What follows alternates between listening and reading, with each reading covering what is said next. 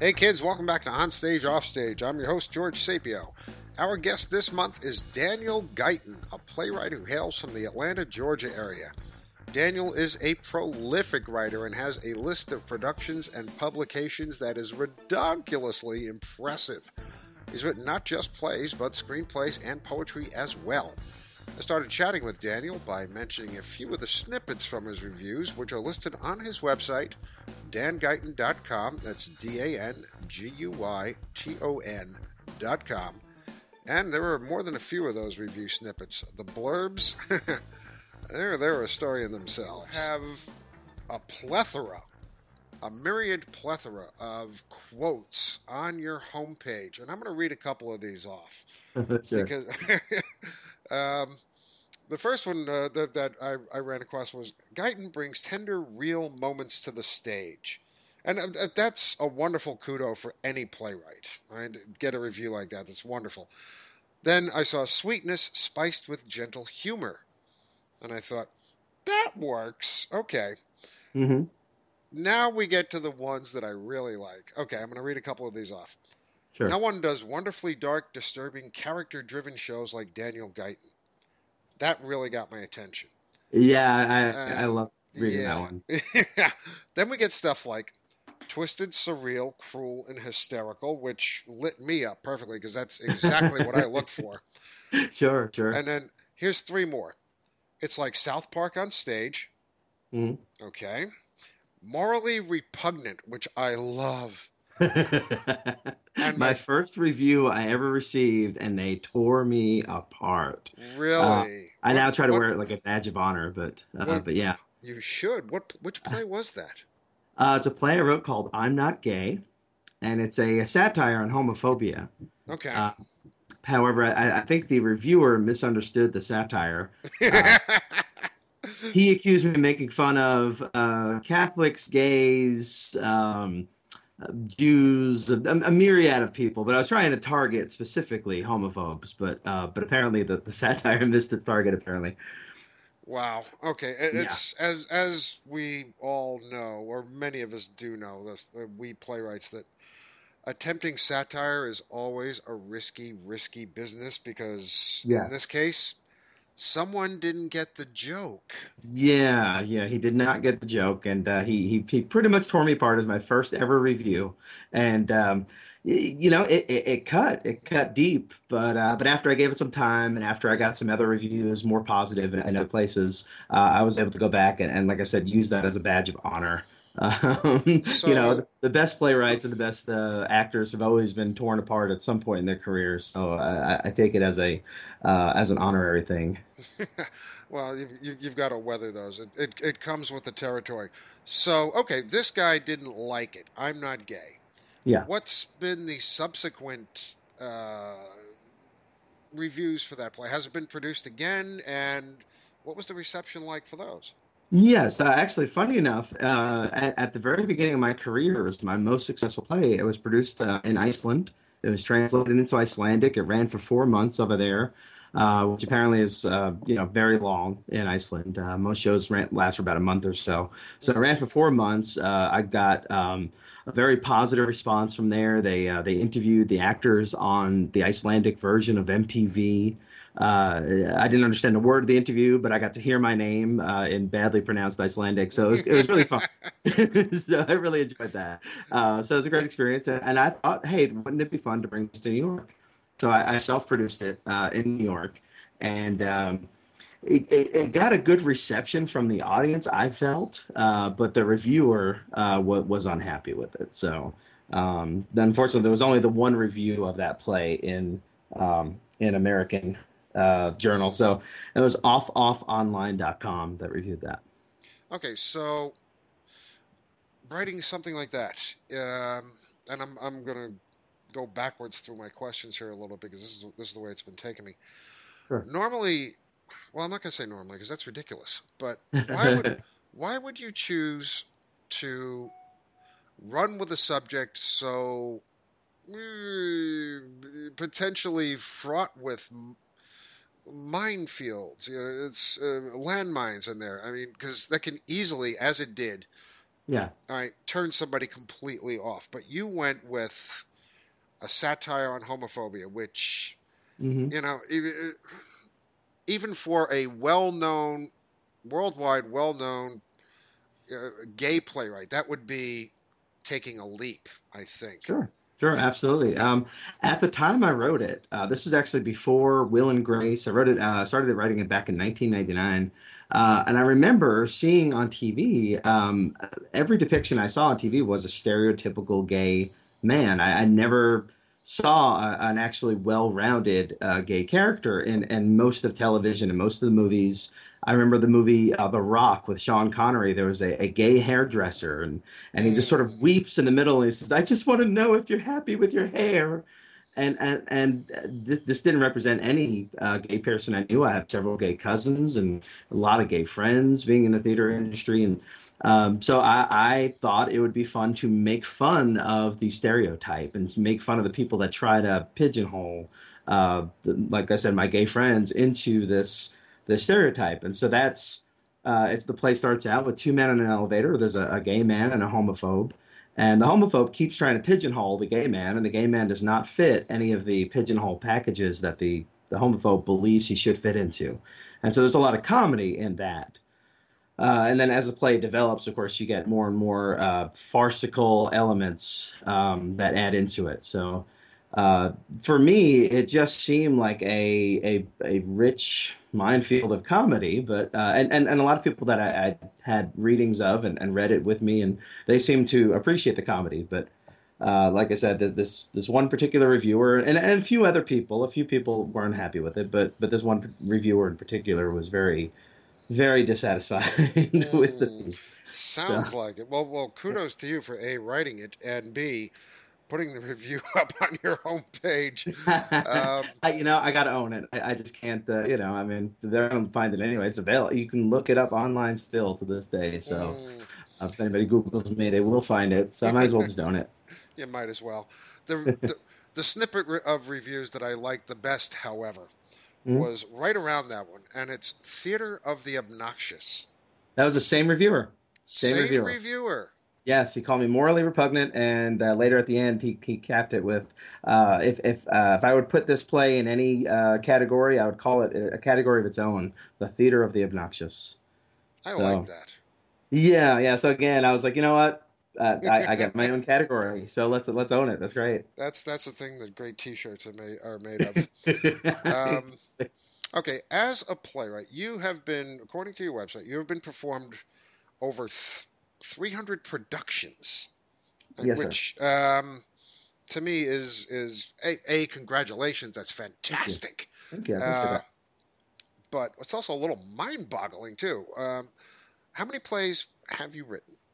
I would say at this point it's about 62. Okay, how many of them are full length? How many of them are 10-minute Four plays? four of them are full lengths. The rest of them are either one acts or 10 minutes. So one of the secrets to my success is a lot of them are 10 minutes, and 10 minutes tend to get produced a lot more often at various 10-minute competitions around the country. So that is one of the number one secrets of my success is the fact that many of them are short and they can kind of be put into a night of short festivals very easily. Do you enjoy writing short plays? I do, I do. There's something very satisfying about it. You're still telling a full story. I mean, a lot of people when they write short plays tend to fall into the skit or sketch writing Absolutely, yeah. slump. And so being able to write a fully developed story with a character arc and everything in just 10 minutes is a challenge. It's not easy, but I feel like I've sort of I don't want to say mastered it, but I feel like it's something that I've been able to do pretty well. And as I've said it, they've been produced many times, so that people seem to respond well to them. Um, uh, from a timing perspective, I'm able to write a 10 minute in a matter of a day or possibly 2 days. So time wise, it's easier for me to do during my day job. I work a day job, so What is your uh, day job? right now I am a college professor. I teach at Georgia Perimeter College. What do you teach? I teach theater appreciation, and I'm currently directing the school play as well. Excellent. And okay, we'll get back to that in a second. Sure. Yeah. Um, okay, difference between writing a 10-minute play and a full length play. How high can you reach when you're writing a 10-minute play? Because you've only got 10 minutes to Mhm. tell the story of change or irrevocable Yes. change of of what magnitude? I mean, you've only got 10 minutes. You know, in a full length Sure. play, we sit there for 90 minutes and we watch this whole thing Oh, absolutely. unfold. Yeah. Right. All right. Right. The way I 10 like to, minutes. sure. The What way I can you like to think about it, accomplish? sure, absolutely. The way I like to think about a 10-minute play is in pretty much every 10-minute play I've written, there is one problem, only one problem. Whereas in a full length, you can have subplots and you can have each character has their own issues to work out. In a 10-minute play, there's typically one problem. Often two or maybe three characters are trying to work through that one singular problem. And so the development, of course, of the piece is trying to get that problem from A to Z in a way that feels complete. And so, depending on how complex the problem is, it can be as serious as someone attempting suicide, or it could be as silly as trying to figure out what to buy someone for Christmas. So, that. But whatever the problem is, you've got 10 minutes to establish the problem, set up the characters, and then resolve the problem in 10 minutes. So when it's that focused and that highly, pinpointed and focused on that one issue, I find that it's actually very satisfying to go from, A to Z pretty quickly to resolve that issue.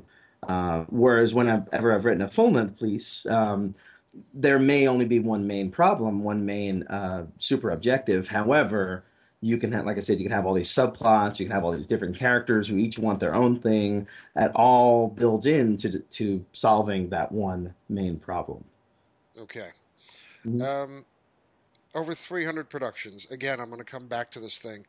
And we're going to assume, obviously, that you write some really good material. Otherwise, sir, let's go with that. But All right. apart from that, Mhm. how do you get 300 productions? What's your process for getting your work staged? Is I'm not looking for any kind of great secret, but Sure, sure. that's an awful lot of productions. Marketing, you got to market yourself. I am marketing myself constantly. I've got my website, I've got Twitter, I've got Facebook. I am constantly looking up theaters that might be interested in my material. Google is a great help for that. I write them. I say, "Hey, I've got this play that seems to match what you've done this past season. Would you be interested in reading it?" I'm also a member of the Dramatists Guild. I'm a member of the Official Playwrights of Facebook. I'm a member of Playwrights Binge, and these are all groups that share different opportunities, playwriting opportunities. I enter pretty much every contest that I feel I qualify for, so I'm just constantly sending work out. And for for the 300 productions I've had, you're talking about 3,000 rejections. So it's a definitely a numbers game. I get rejected way more often than I get accepted, but I submit so often that I get picked up Yeah. quite a bit. How much Yeah. time do you spend doing this? I mean, it seems like between your day job and this, you barely have time to change your socks and get a hamburger. It's time consuming. Yeah, my wife complains a lot that I don't spend enough time with her because I do. I write, I submit plays, I work, and I do try to spend time with her as much as possible as well. So Yeah, it's a that's kind of challenge. important. It is absolutely Yeah. family time is important. So it is a challenge. It's not easy. I don't sleep as often as I should. That's probably part of Hmm. it. Um, I really, and I also, I tell everybody I do not have a social life. So going out to the theater is my social life. Well, it's also cheaper too. It Yeah. is, absolutely, yes. Well, actually, maybe not theater. That's one of the more expensive forms of entertainment these days. Yeah, it can be unless you're ushering or unless you're working with the theater in some way. Then sometimes you can sneak in. There you But yeah, go. I do try to see new plays around the area though. So a lot of times that does cost money. So, how many theaters you got down? Where are you based? You're in Atlanta? Based just south of Atlanta, so I would say Atlanta. I live south of Atlanta, but I go into Atlanta all the time for shows. Okay, and we know Atlanta is a really good theater town. So you've got a lot of stuff to choose from. Oh, absolutely, absolutely. It's and quite often I'll have several friends with shows going on the same night, and I just can't see them all. So you got to pick and choose. That sounds like a problem I wouldn't mind having myself, actually. Absolutely, absolutely. Yeah. Yeah, it's one of those things you just have to, you apologize. Hey, I'm sorry. I'm seeing this person's show. I can't see yours. Hmm. But I'll see your next one. And so you got Cool. yeah. So you've recently have yet another success. You've got the Best American Short Plays has picked up one of your plays, two of your plays. Two of my plays in yearly succession. So one was for the 2012 to 13 book, and one was for the 2013 to 14 book. So I was very excited.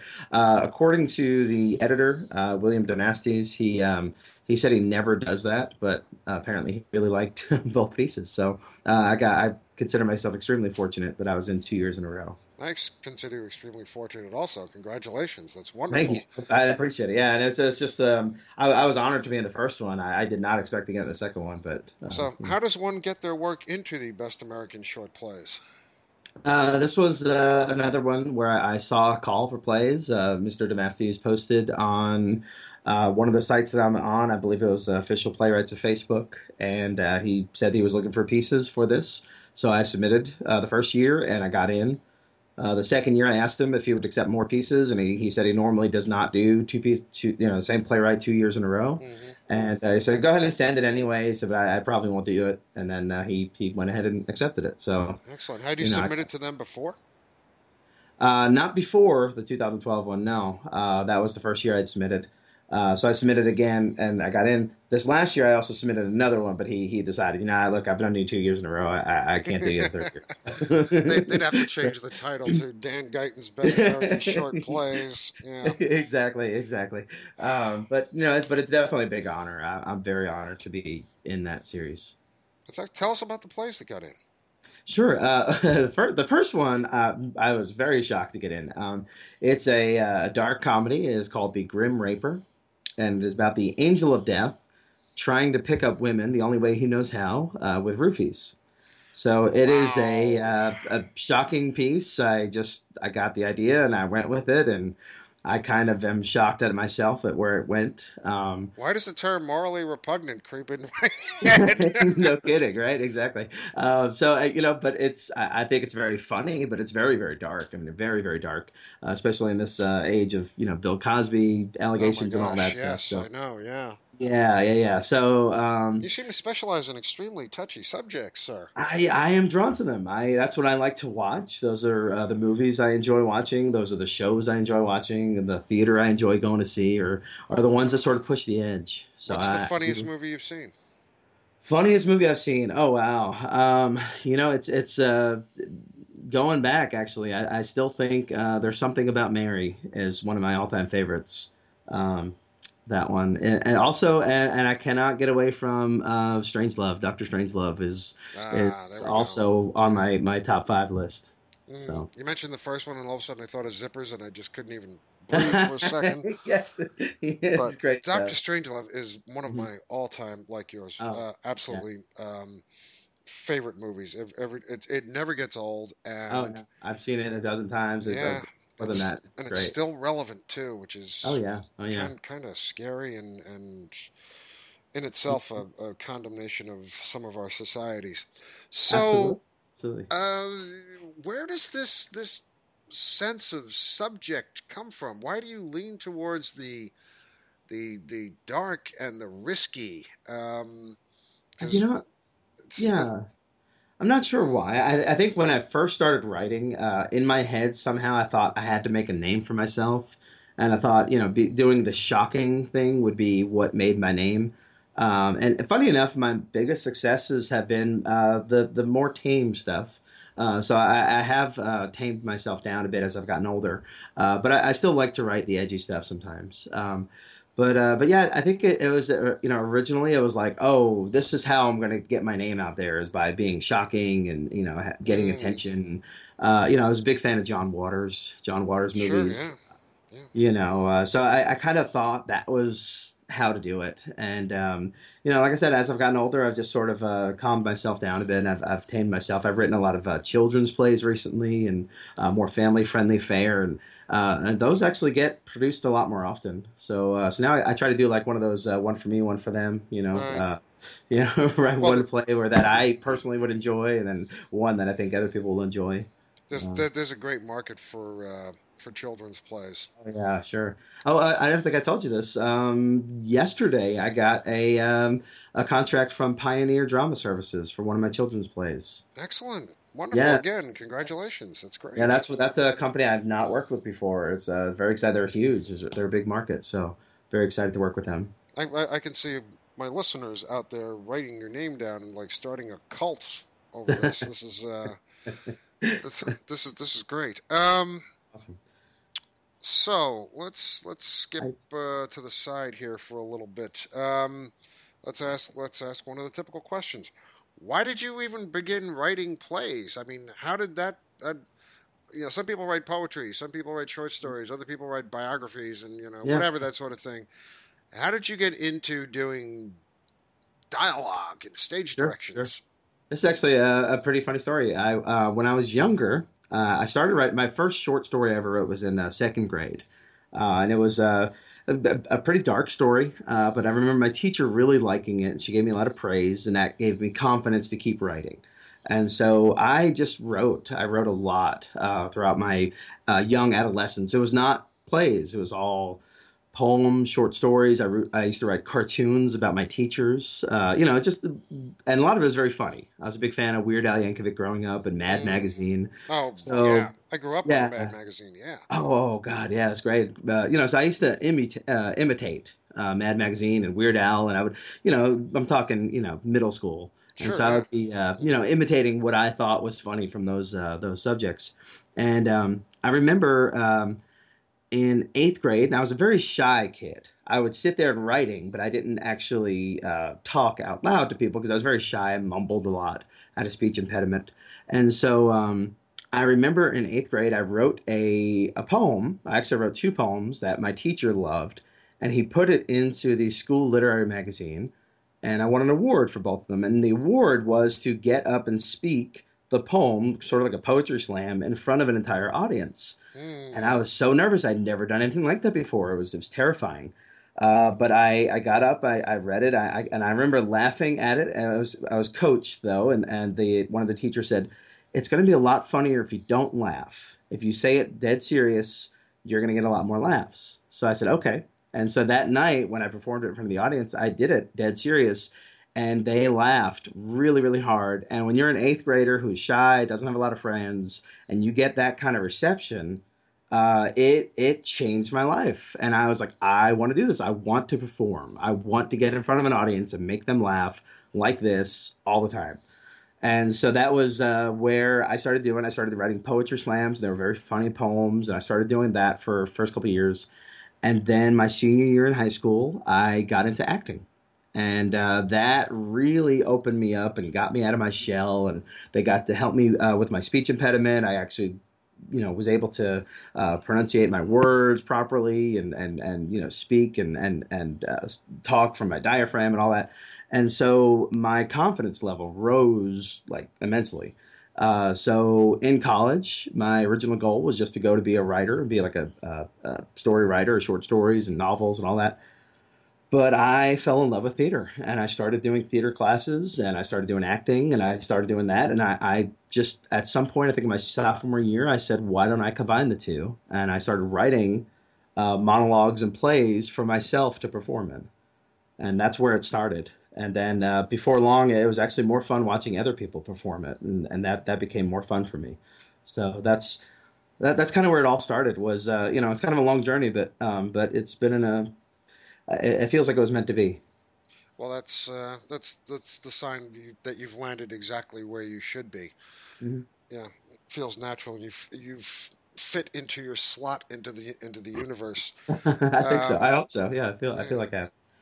One of the things you said struck a chord. When I was a kid, I also had speech impediments. I had first of all, I had a crazy lisp. Mm. Right, but I also it was accompanied by a nonstop stutter. Ah, yeah. which Hmm. made speaking extremely difficult Absolutely. and my social life hell. Sure, All sure. right. Like, yeah, absolutely. How did you overcome yours? Like I said, it was not even until my senior year in high school. It was acting classes, and it was uh, the experience in eighth grade made me want to be outgoing, made me want to get on stage, made me want to perform. But even then, I was still very shy. So in high school, those acting classes and the enunciation lessons and speaking from the diaphragm and all of that just really helped me focus and helped me hone my ability to perform in front of an audience. And so, so that's kind of yeah, for me, I would say any child with a speech impediment or anything, I would say definitely sign them up for acting classes. It helped me immensely.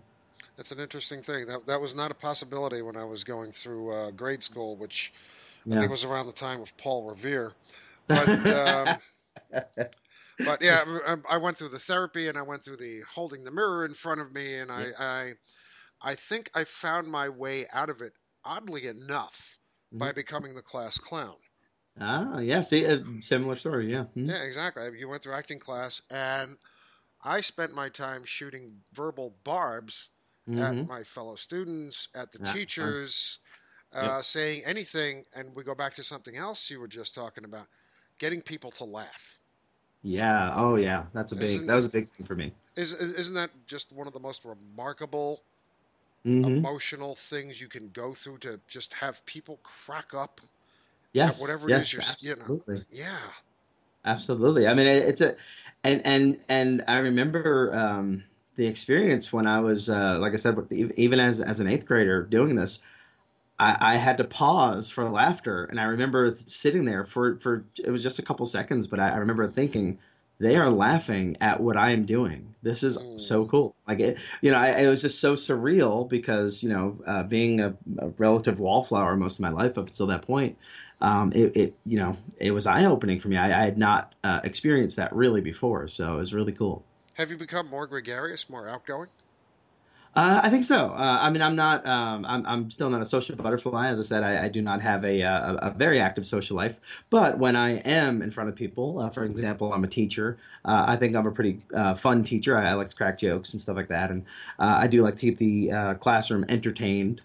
And I'm able to get on stage very easily, very comfortably now, which is for years, I even as much as I enjoyed acting, I had terrible stage fright.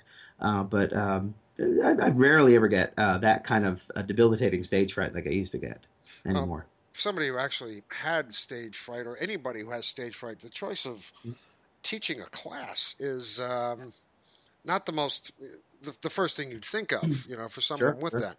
So let's talk about teaching for a second. You teach Yeah, theater appreciation at the college I do. level, Yes. and as any good writer, any good playwright has to know, you have to learn more about human nature.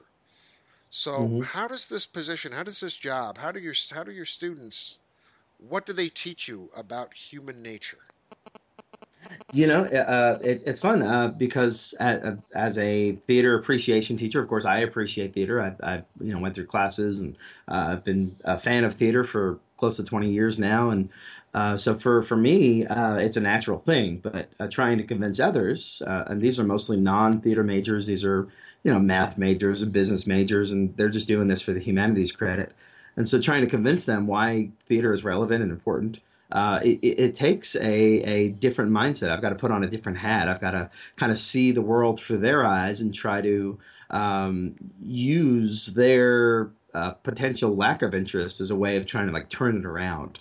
And so I've got to kind of look at it from their eyes. I've got to approach the material as though I didn't know the stuff, so I can really sell it to them and convince them this is good stuff. And hopefully, I'm doing a good job. They seem to respond well, so it is definitely an interesting experience teaching the material versus learning it because you have to learn it all over again in a way to teach it.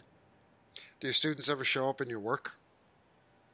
That's a Yes, I've written a few plays where, especially if I'm writing about younger people. Right now, like I said, I've written a few children's plays, and there are children in those plays, and some of them are definitely representative of children I've actually worked with. So, yeah, they do sometimes. Cool. Very disguised. I do not want any of them to recognize themselves per se, but yeah, there's their characteristics are there. Cool. Hmm. You mentioned you spend a lot of time going to see theater, and that's one of the best things that any playwright can do. Absolutely. And I've got two questions that are going to piggyback off of this. And the first one is, what's the best thing or the best lesson you've learned from going to see theater?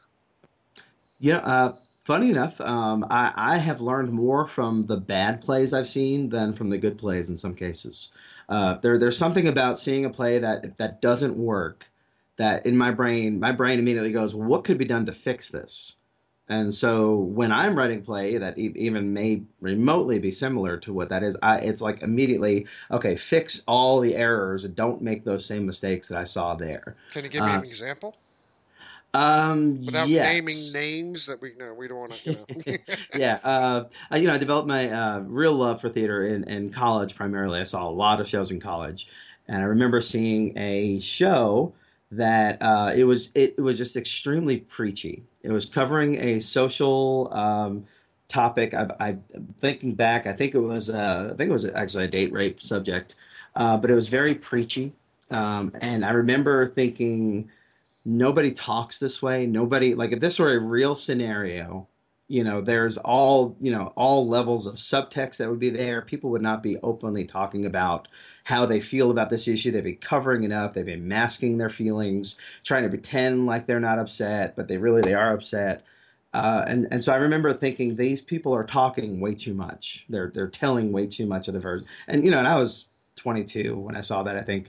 But I remember, it really had an impact on me.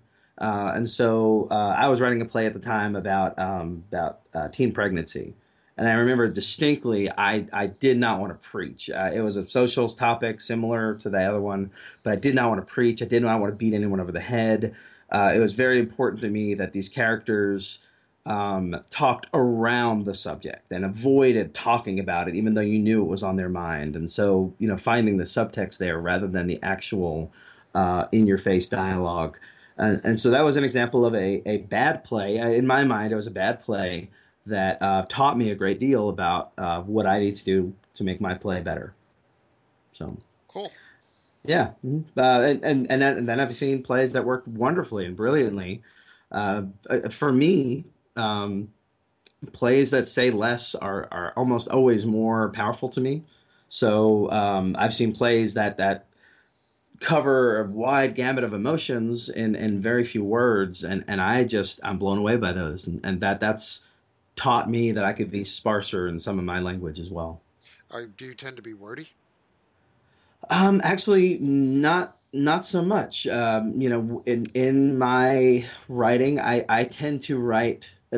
The biggest criticism I tend to get in my first drafts is that there's not enough there, and it's maybe not as clear as it should be. So my first drafts are almost always not enough. I have to add more in to make it clearer what I'm going for. Um, so for me, there's always this immediate editor in my brain cutting back at the language. So for me, they tend to be, if anything, I tend to go too sparse more than too wordy. Okay. Yeah, Mhm. because my other question, one of my other questions is going to be, what's the difference between your first draft and the finished product? But I think you just answered that. Yeah, yeah. First draft in my plays, typically, I know a lot of writers will write everything and then go back with the red pen and cut out. Me, I tend to cut out before it's even there. Mhm. And then people will say, well, I don't understand. What does that mean? And then I go, okay, well, let me add this in and I'll add a sentence or two. And I go, oh, now I get it. So it's kind of like I try to not do too much with the for the audience. I try not to spell anything out for the audience, and sometimes it's too vague. And so that's my first draft is they tend to be too vague, and I have to go back in and explain things a little bit more. Gotcha. Hmm. So what else in theater do you do? I think you mentioned earlier that you were directing Yep, the, s- directing this school play the school for play. Which play is that? Sure. We're closing Cat on a Hot Tin Roof this weekend, actually. Ah, Tennessee Williams Classic. So it's been a lot of fun. It's a hard play. It's a really hard play, especially for college students. But they're doing a great job with it, and we're closing this weekend, and I'm really proud of them. They did a great job with it. what was your biggest challenge doing this? Biggest challenge, I think, working with a bunch of 18 and 19-year olds who are playing 65-year-old, Big Daddy and Big Mama. Those are the hardest roles, I think.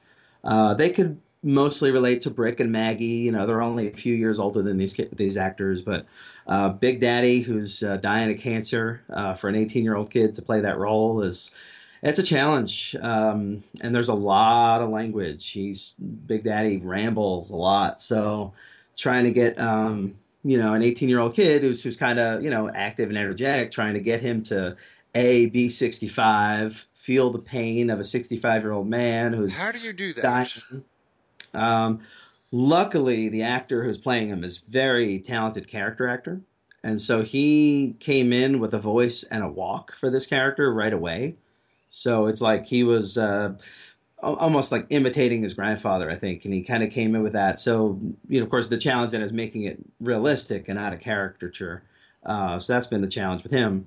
But the biggest challenge for this particular actor is Big Daddy's dialogue is so verbose, and he repeats a lot of things, and he says things just slightly different each time. And so getting this actor to realize, okay, when you say it this time, it has to be different than when you say the exact same thing the next sentence, because each time he's adding a new nuance to it. And so that's working with the student to try to get him to say each sentence with a new form of nuance, and even though he's saying the exact same thing 3 or 4 times in some cases, he's got to say it differently each time. Hmm, And so that's been the challenge. But luckily he's a very talented actor, and he's been doing really well. I'm really proud of cool. How does directing a play affect your writing a him. play? Oh, perfect question. It definitely shapes. When I am writing, of course, the one thing first thing is, okay, the character has to make sense, the dialogue, the story has to make sense. But as a director, I go, man, why the hell did this writer put in, we have to have this set design or this thing, or this is so impossible to do this. And I'm so frustrated with the writer for putting this in. And, so now as a writer, I, try to only put in set pieces that I think would be really fun for a set designer to make, or try to put an action in the play that I think would be really fun for a director to put together. I am very conscious of anything that I ask my actors or directors or set designers to do in my plays. I'm very conscious of what I personally enjoy putting on this production. And if there's anything in there that I think, man, I wouldn't want to do that, then I make sure not to require a director or actor or set designer to do that. So that it does definitely shape my what I'm willing to put other people through. If that makes sense. So I guess you would encourage playwrights to get into other aspects of theater, especially directing. Absolutely, absolutely. I think having any other aspect on stage is helpful, because if you're writing a piece, and it's important to you that this actor in this scene in this costume, and then in the next scene in less than a second later in another costume, that is a major challenge for the costume designer to switch costumes and everything. And it may be doable, it may be fun, you may have a good idea of how to make that work, but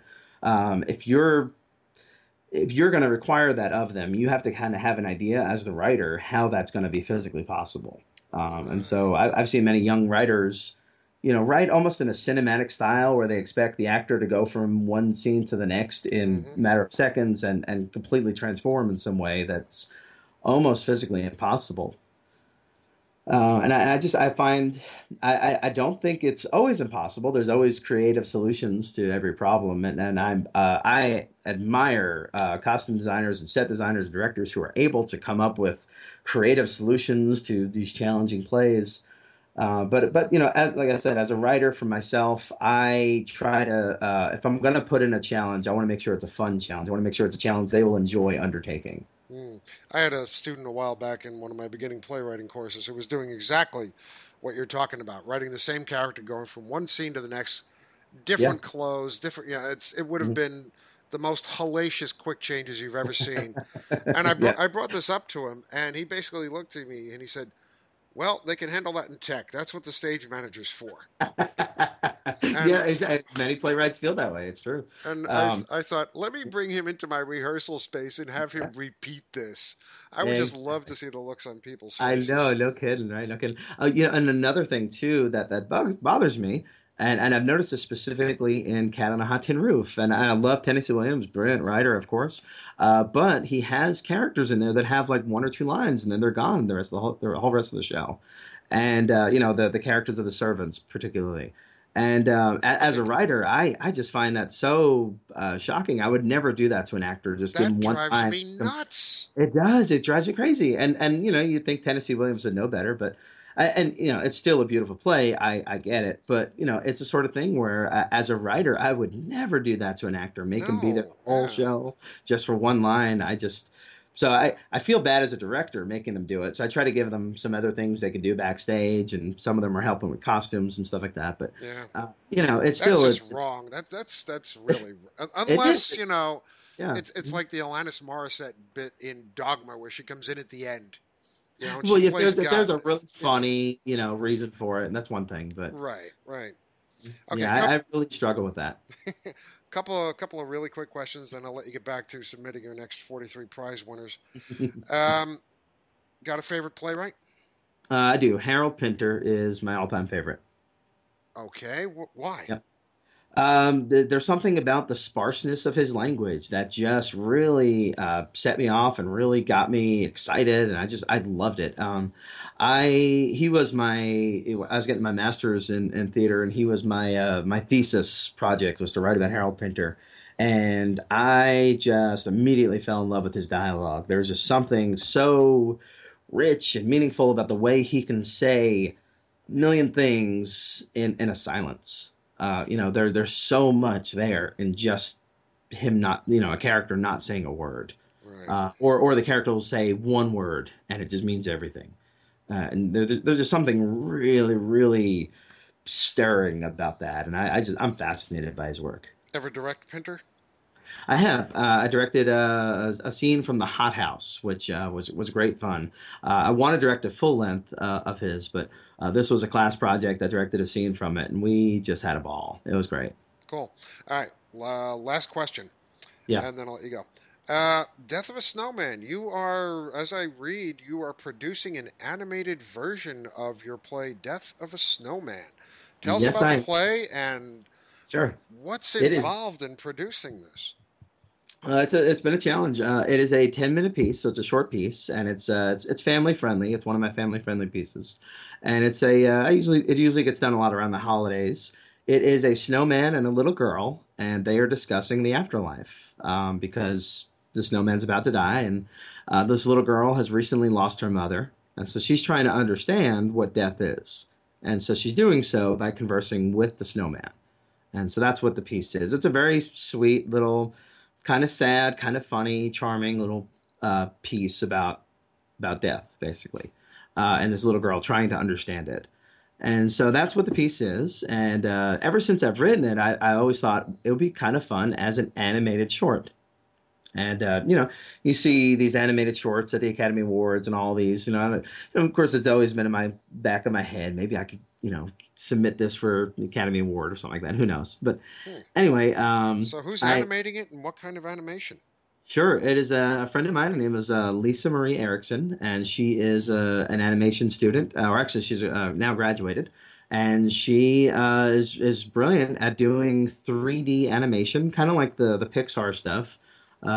Much smaller budget than Pixar, but Oh, uh, I think much smaller budget. I think the Department of Defense has a smaller budget than Pixar. Yeah, no kidding, no kidding. So she's doing it in this 3D animation style, and it's just really I'm so amazed with the work she's doing. And the fun part was I got to go in the recording studio, and I did the voice of the snowman. A friend of mine's daughter plays the young girl, and we got to record that about a month ago. And it was a lot of fun acting in it, virtually acting in it, Mm. and the animation is slowly but surely coming together. So I'm excited. It's probably going to take another 5 or 6 months before it's done. It's just a 10-minute piece, but it's still there's a lot of work that goes into the animation, of course. I'm sure it's But got to be, yeah. yeah, yeah, yeah. But this is a project I have been saving up for a long time. I wrote the play back in 2009, and so for the last 6 years, I've been kind of wanting to do this, and so I've been saving up the money, and we finally got enough money saved up, and we're going ahead with it. So it's a self-produced project, but it's something that I'm very proud of and excited about. Excellent. Best of Yeah. luck to you with this thing. I'm sure Thank- it's going to be wonderful. Let us know when it comes out, and we'll mention it for you. Wonderful. That'd be great. Yeah, I'll be Okay, happy to. Please. cool. Dan Guyton, it's been a real pleasure talking to you. Thanks for stopping by, and I say good luck. I would say good luck with your future stuff, but I really, honestly, don't think you need that. You're sweet. Thank you, It's George. I appreciate that.